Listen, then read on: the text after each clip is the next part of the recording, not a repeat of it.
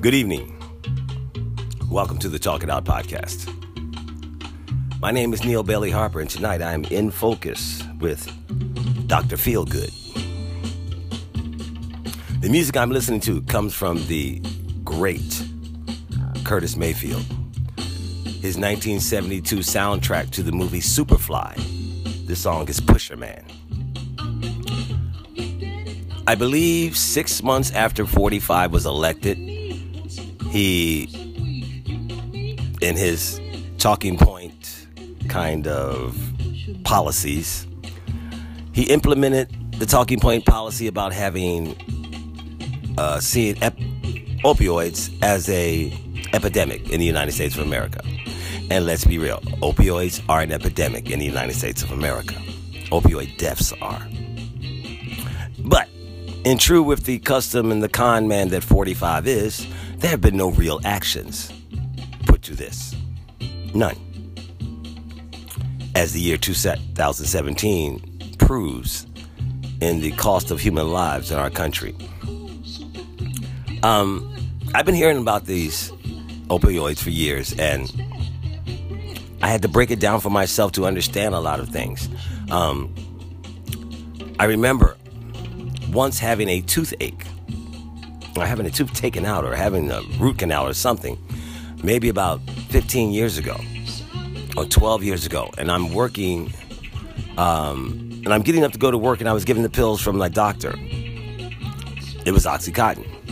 I took a pill, and got up, and was getting ready to go to work. I noticed a wooziness headed to my front door. And then I noticed when I got to my car, I was having trouble putting the key in the lock. I was having trouble putting my key into my car door, just couldn't center it right. And I went back and I called the school that I was headed to, and the secretary at that school was the wife of a doctor. And I told her what I had done, and I don't think I was going to make it. She said, "What did you take?" And I told her, she said, "Get your ass in bed." That was my one and only experience with Oxycontin, and maybe my one and only experience with an opioid. Here's the deal. For me, I had to understand. I know a lot of us hear about this, but I wonder how much of it we really understand. Opioids are basically... that's a drug that's created to connect with the opioid receptors in our body. Hence why they become so addictive.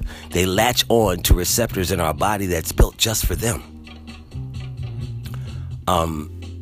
Four in particular: fentanyl, codeine, heroin, the street opioid drug, which is now the lower end of the scale, Oxycontin,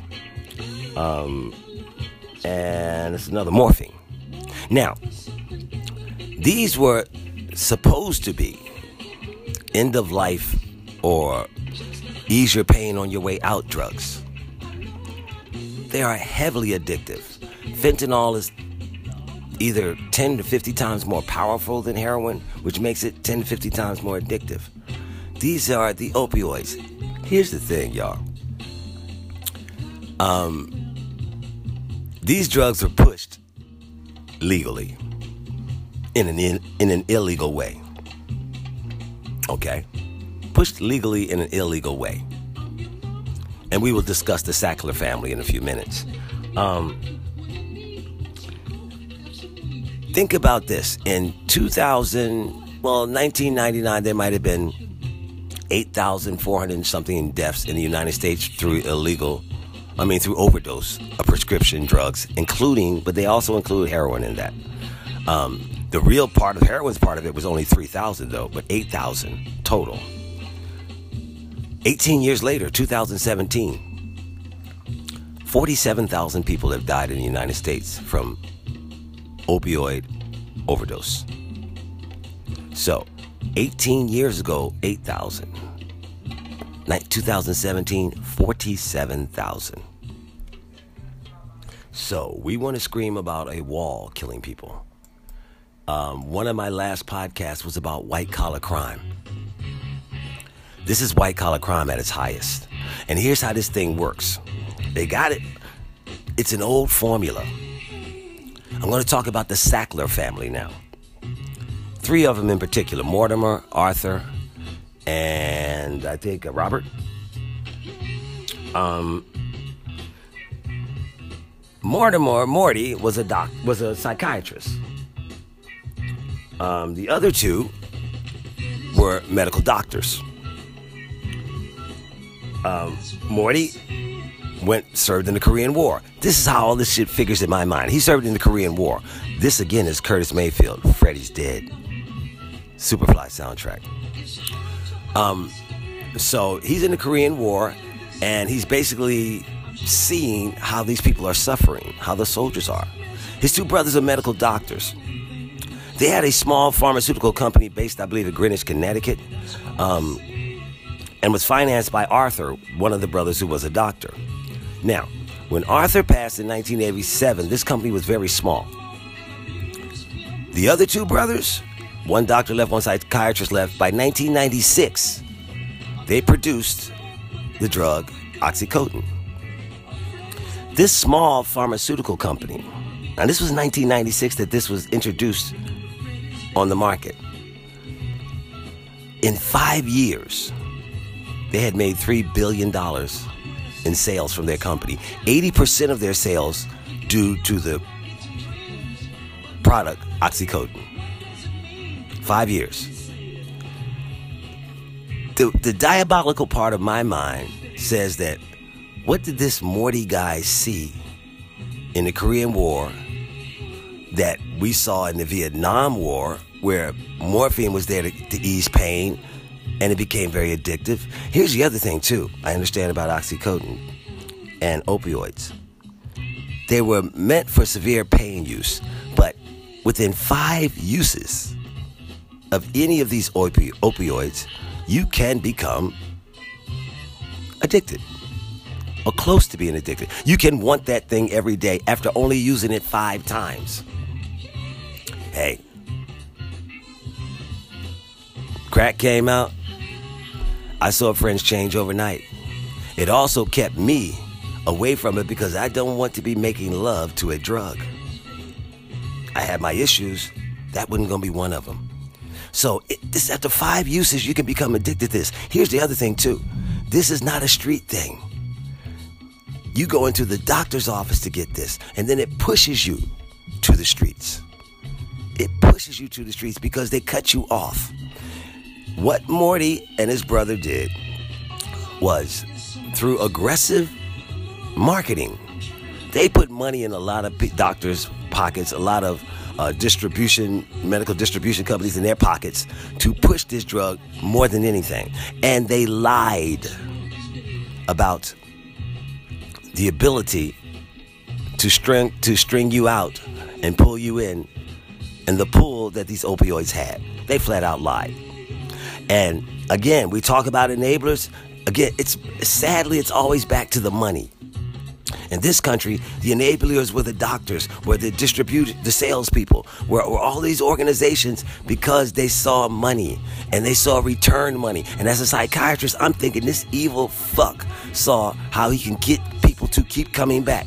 You know what? This is no different than, false or not, the premise of Original Gangster. You've got Frank James going around killing his own people with heroin, but at the same time throwing money around. So he's being a bad guy and a good guy at the same time.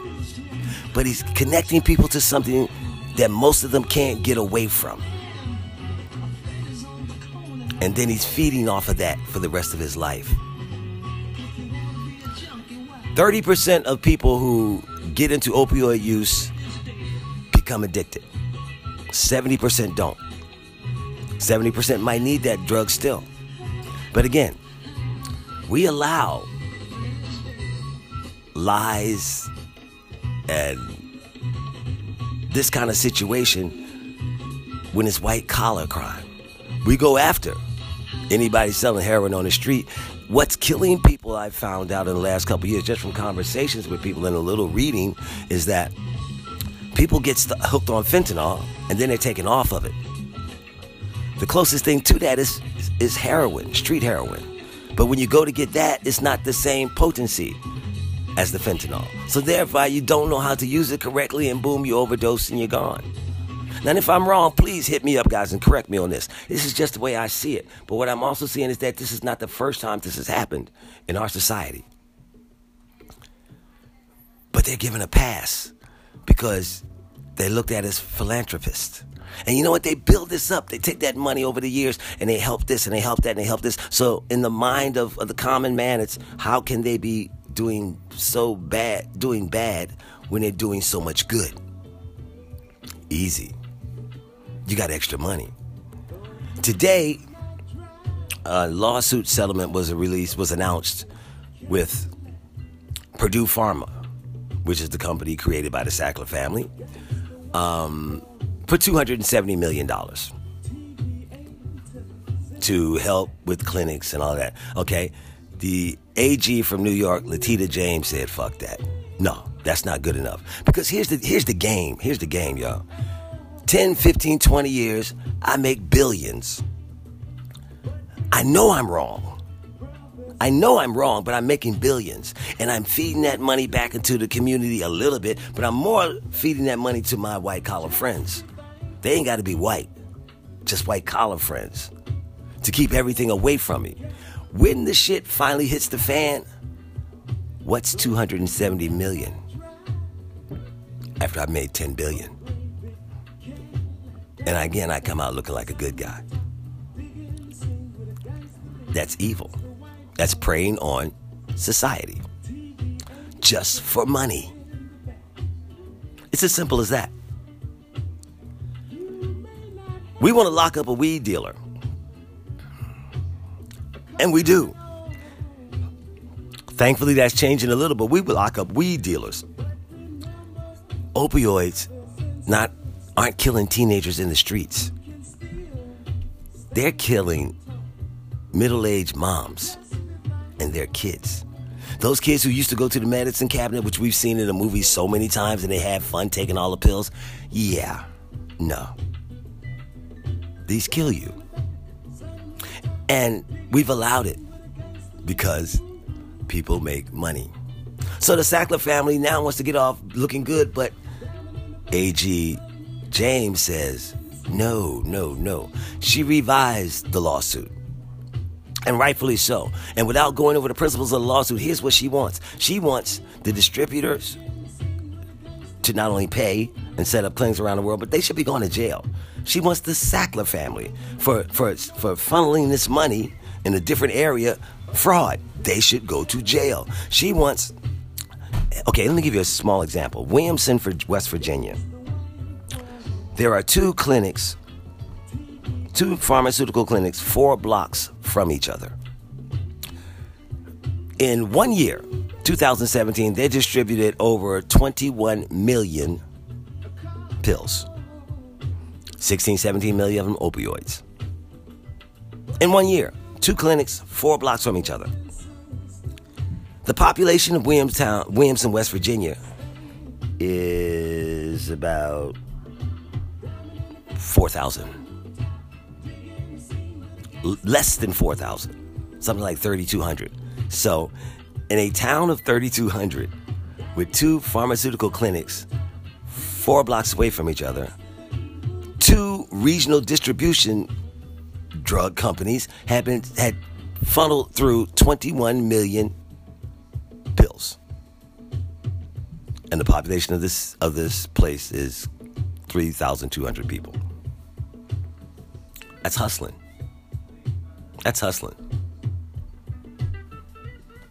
Anybody who knows anything, it's just hustling. I'm the big guy. I got this shit. I funnel it down to you. You make your money. You put it on the street. And after I cut you off, then you got to go for it by yourself. So there's usually one person who can always get the prescription refilled. Why don't the alarms go off? And she's also suing the people who are supposed to monitor this kind of thing, because you can't tell me this makes sense. This again is Curtis Mayfield, Diamond in the Back. Go back to the same time 45 was talking about the emergency crisis of opioids in this country well over a year ago, in 2017, what he was going to do, that call a national emergency for the opioid crisis. Can anybody tell me one thing that's happened? One thing, tangibly, that has really happened. One concrete piece of anything that's happened since he declared a national emergency on opioid addiction. I ain't got that much time, y'all. And sadly, the people that is hurting don't have a lot of time either. It's something they went into not understanding. And for some people, if you don't understand it from the beginning, it catches hold of you, you can't fight back. Again, last year, probably, well, the same, if I say 2017 again, at least 18,000 people died on opioid overdose. That's either from the people who taken it, from the people who used to take it, who trying to get that, chase that dragon and get that feeling again, or from somebody going into somebody's medicine cabinet and taking it for the first time and then hooking on it. And then these guys become pushers. And all doctors do is sign prescriptions and get paid. And we allow shit to happen. Because we love our children. Now, we love money. And hopefully this new group of congressional representatives feel this, because I will say this, it hits everybody. Opioid addiction, there's not many degrees of separation from me to somebody I know. And it's probably the same in your situation. So first it starts with understanding the issue. Secondly, is understanding who's responsible for the issue and making them pay. And thirdly, changing the game. Have a good day, everybody.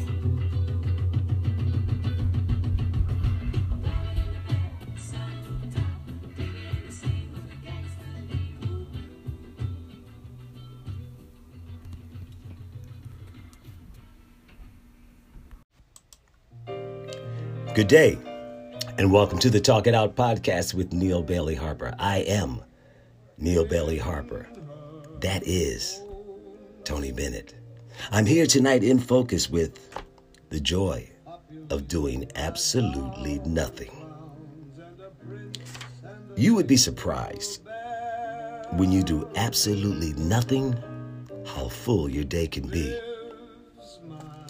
Thanks for listening. I hope you like the podcast, want to share it, and would like to subscribe to it. The music I'm listening to this evening begins with my personal opinion, the greatest singer that I've ever heard. I'm not going to say it has ever lived, because I haven't lived that long.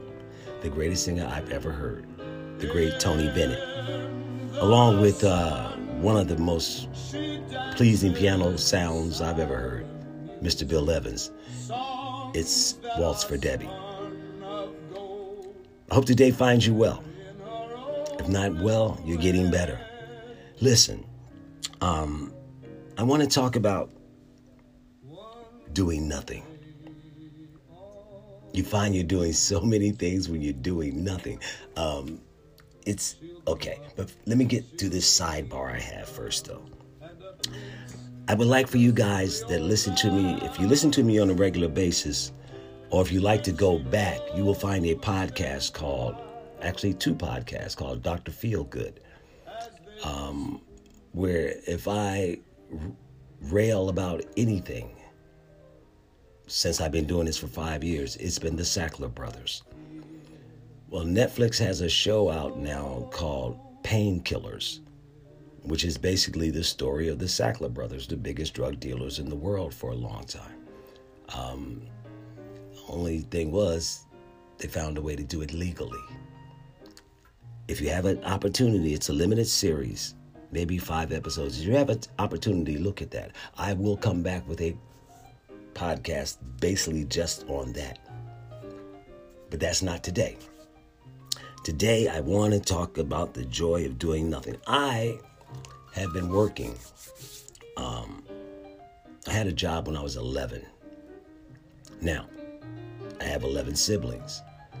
I'm the eighth born. Having a job at 11, and in a grocery store is a blessing. I also wrote a short story called The Russian Sailor Hat, which is basically about how I used to use this Russian sailor hat that used to match real flat.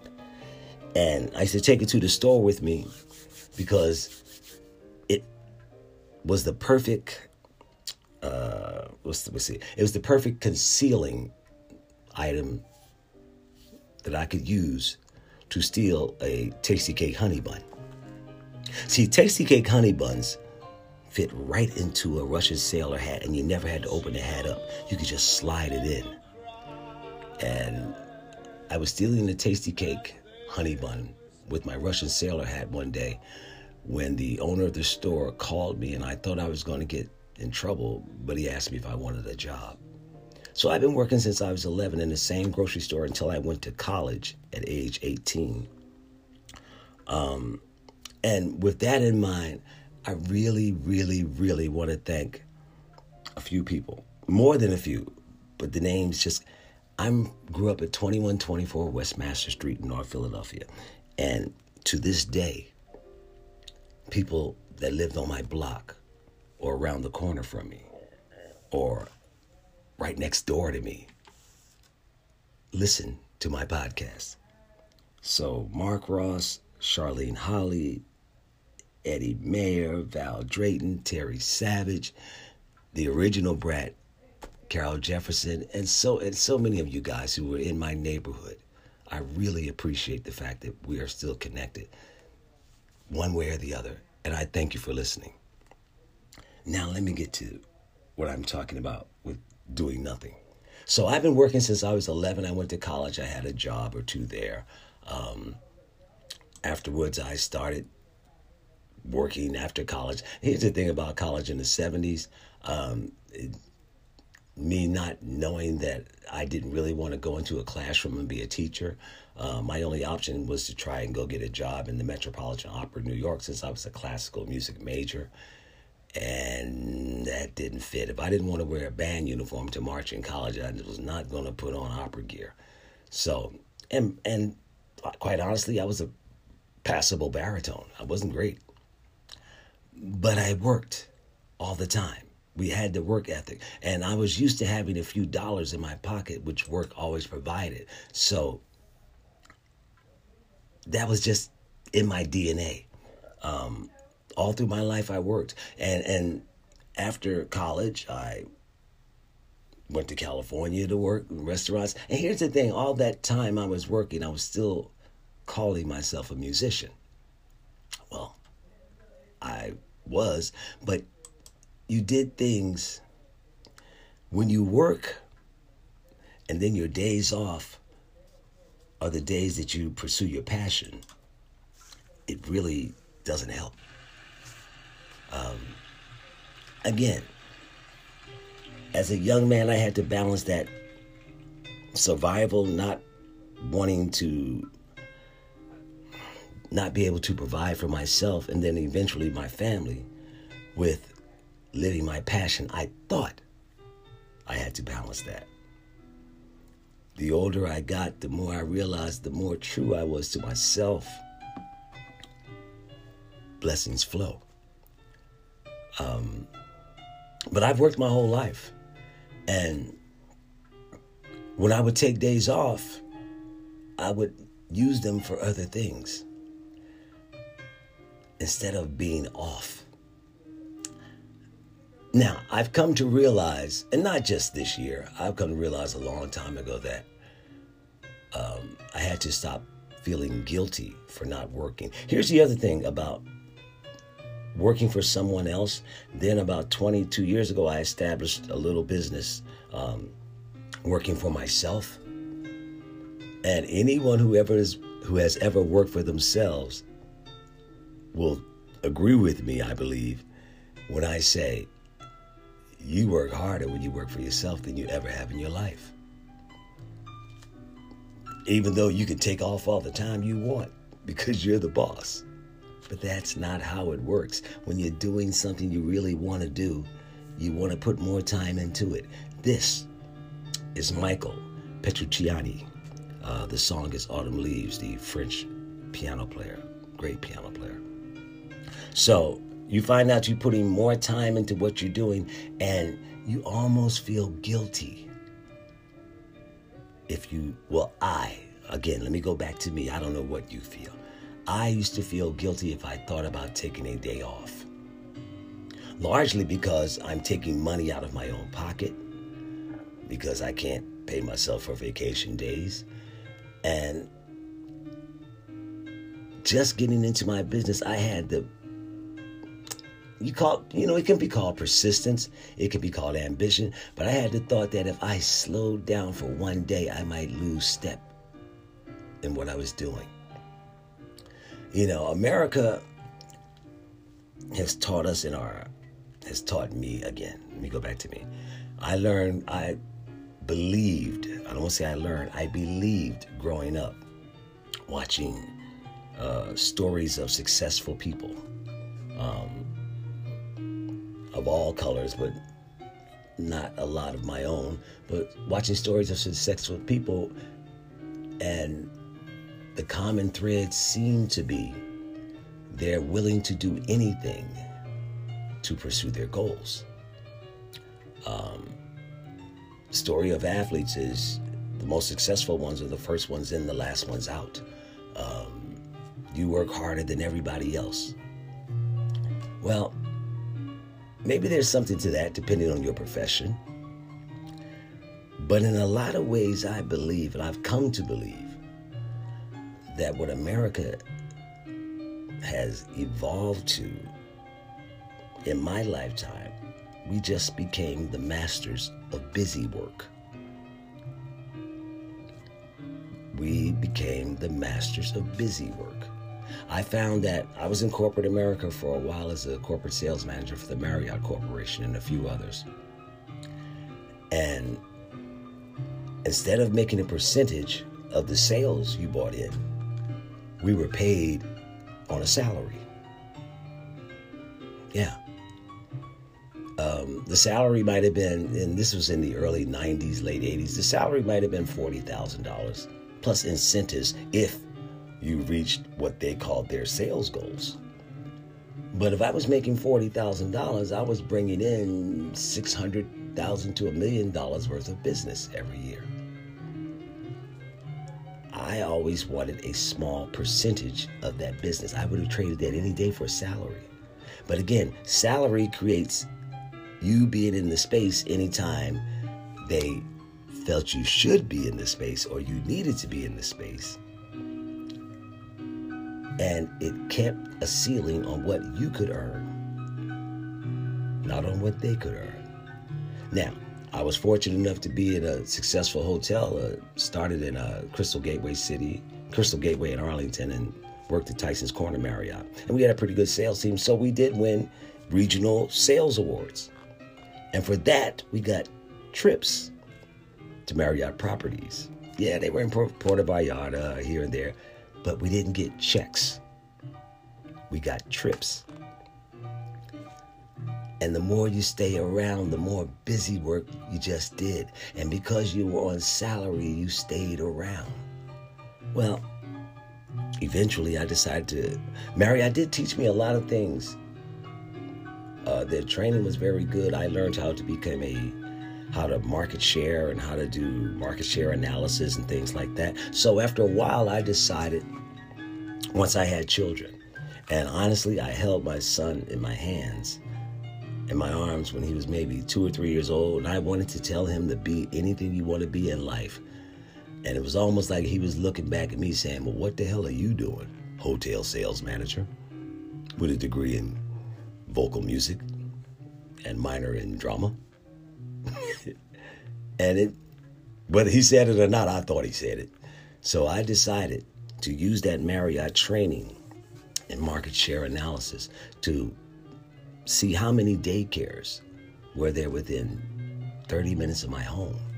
And this was in the early 90s. I found 300. My kids were at a preschool, and the director asked me, knowing that I was a musician, would I trade off tuition for music?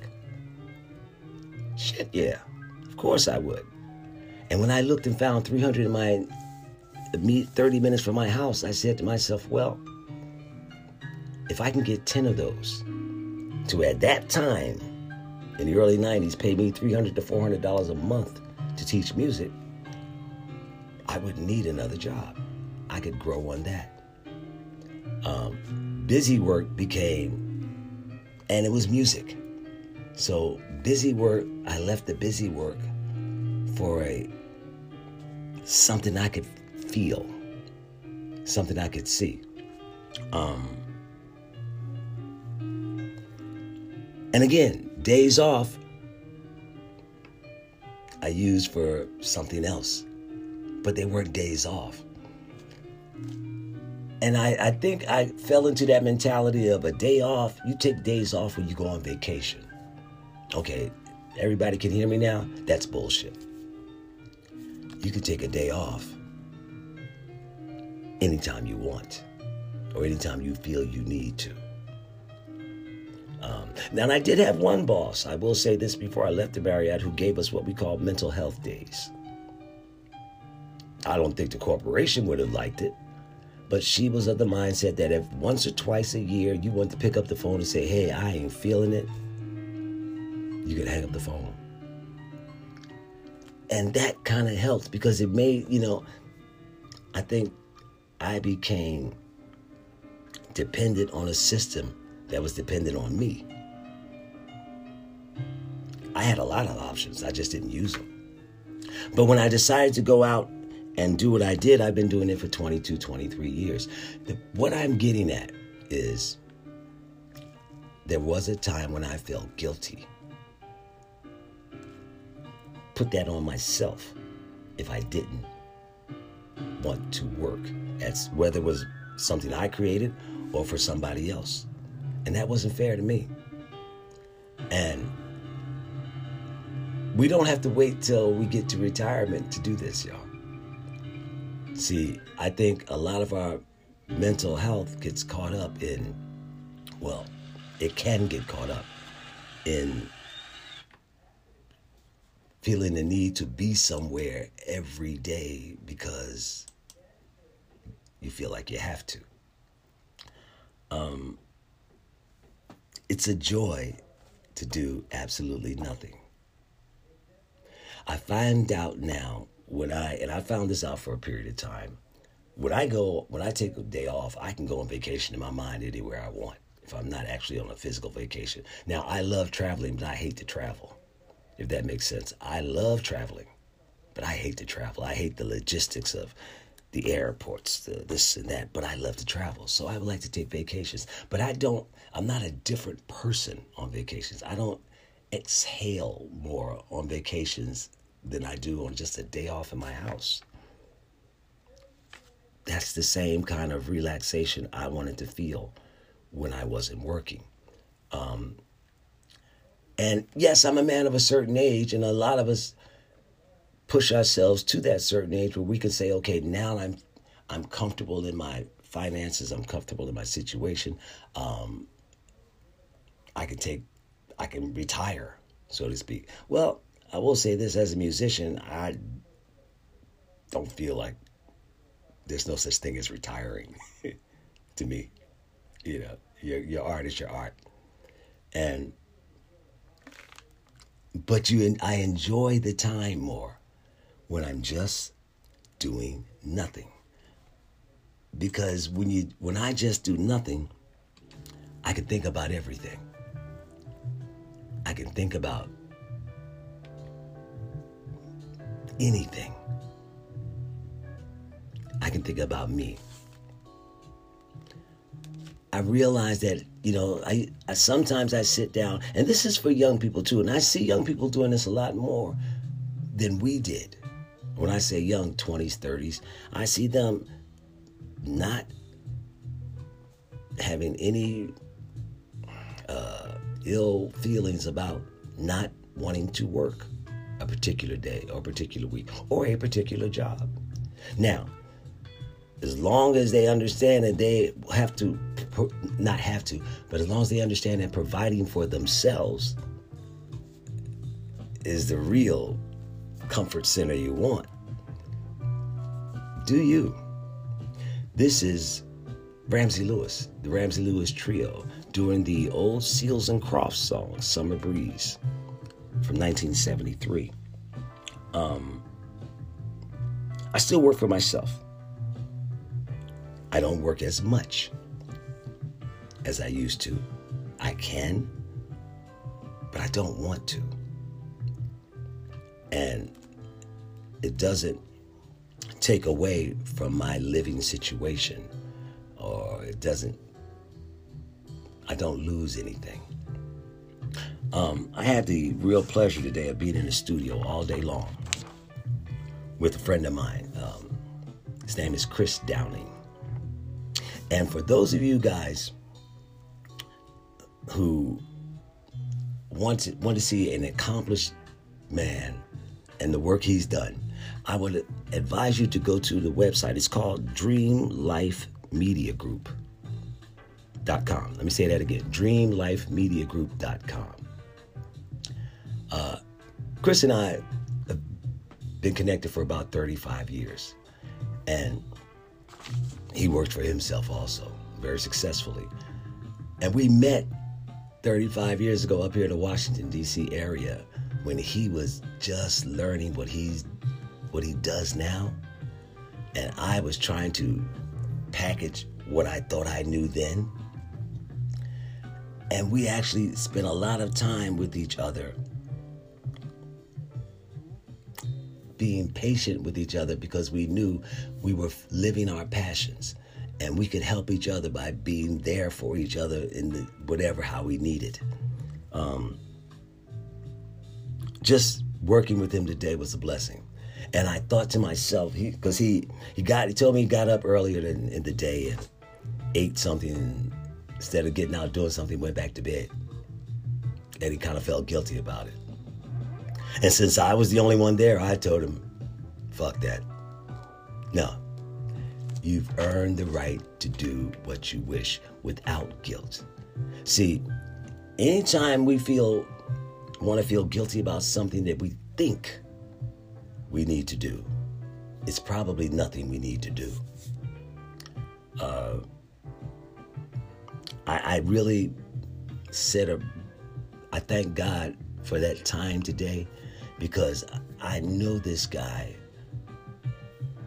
when he was becoming the guy he is now. He knew me when I was becoming the person I am now. And when we got together today, we didn't talk about the past. We worked on a project today. We talked about what we want to do in the future.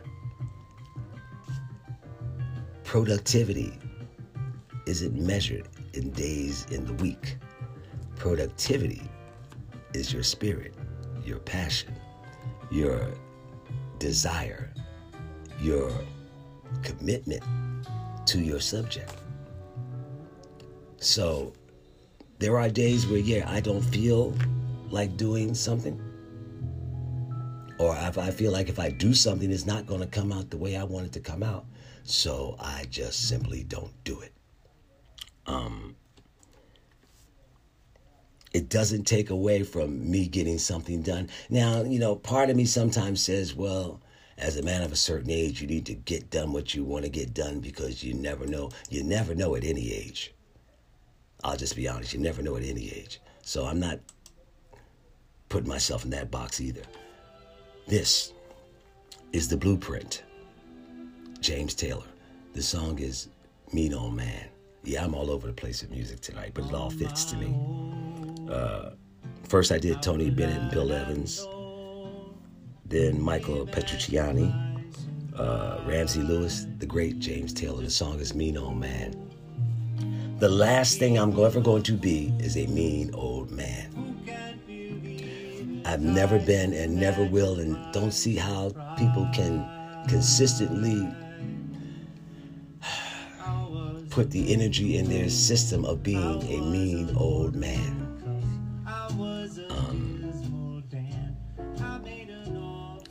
I'm enjoying my life.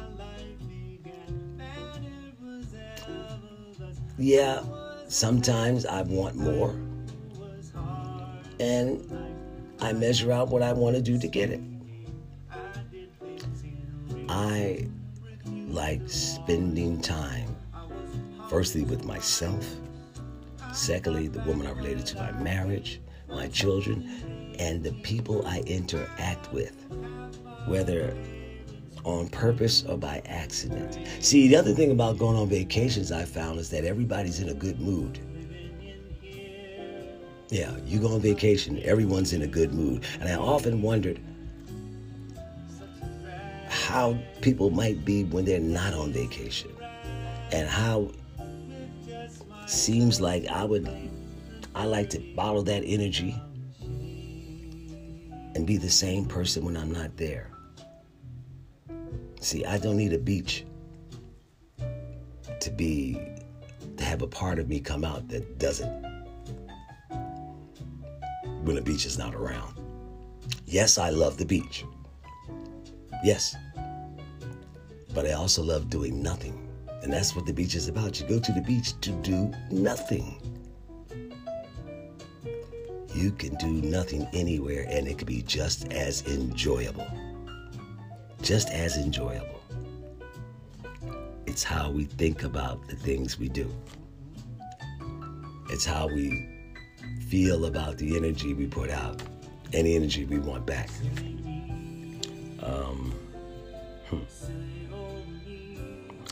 Chris and I have enough history to fill a season of any reality show you want. But today, we enjoy the work of today. I came home. I played with my dogs. Yeah, there was a few things I could have done. I could have done this podcast last night. And I would love for some of you guys to subscribe so I will be more compelled to do them on a regular basis. But what comes out, comes out. And I love what I do. And I hope you love what you do too. There is a joy in doing absolutely nothing. Enjoy that. Be blessed. Talk to somebody. This is the Talk It Out podcast on Spotify. Have a good day, everybody. Talk to you soon.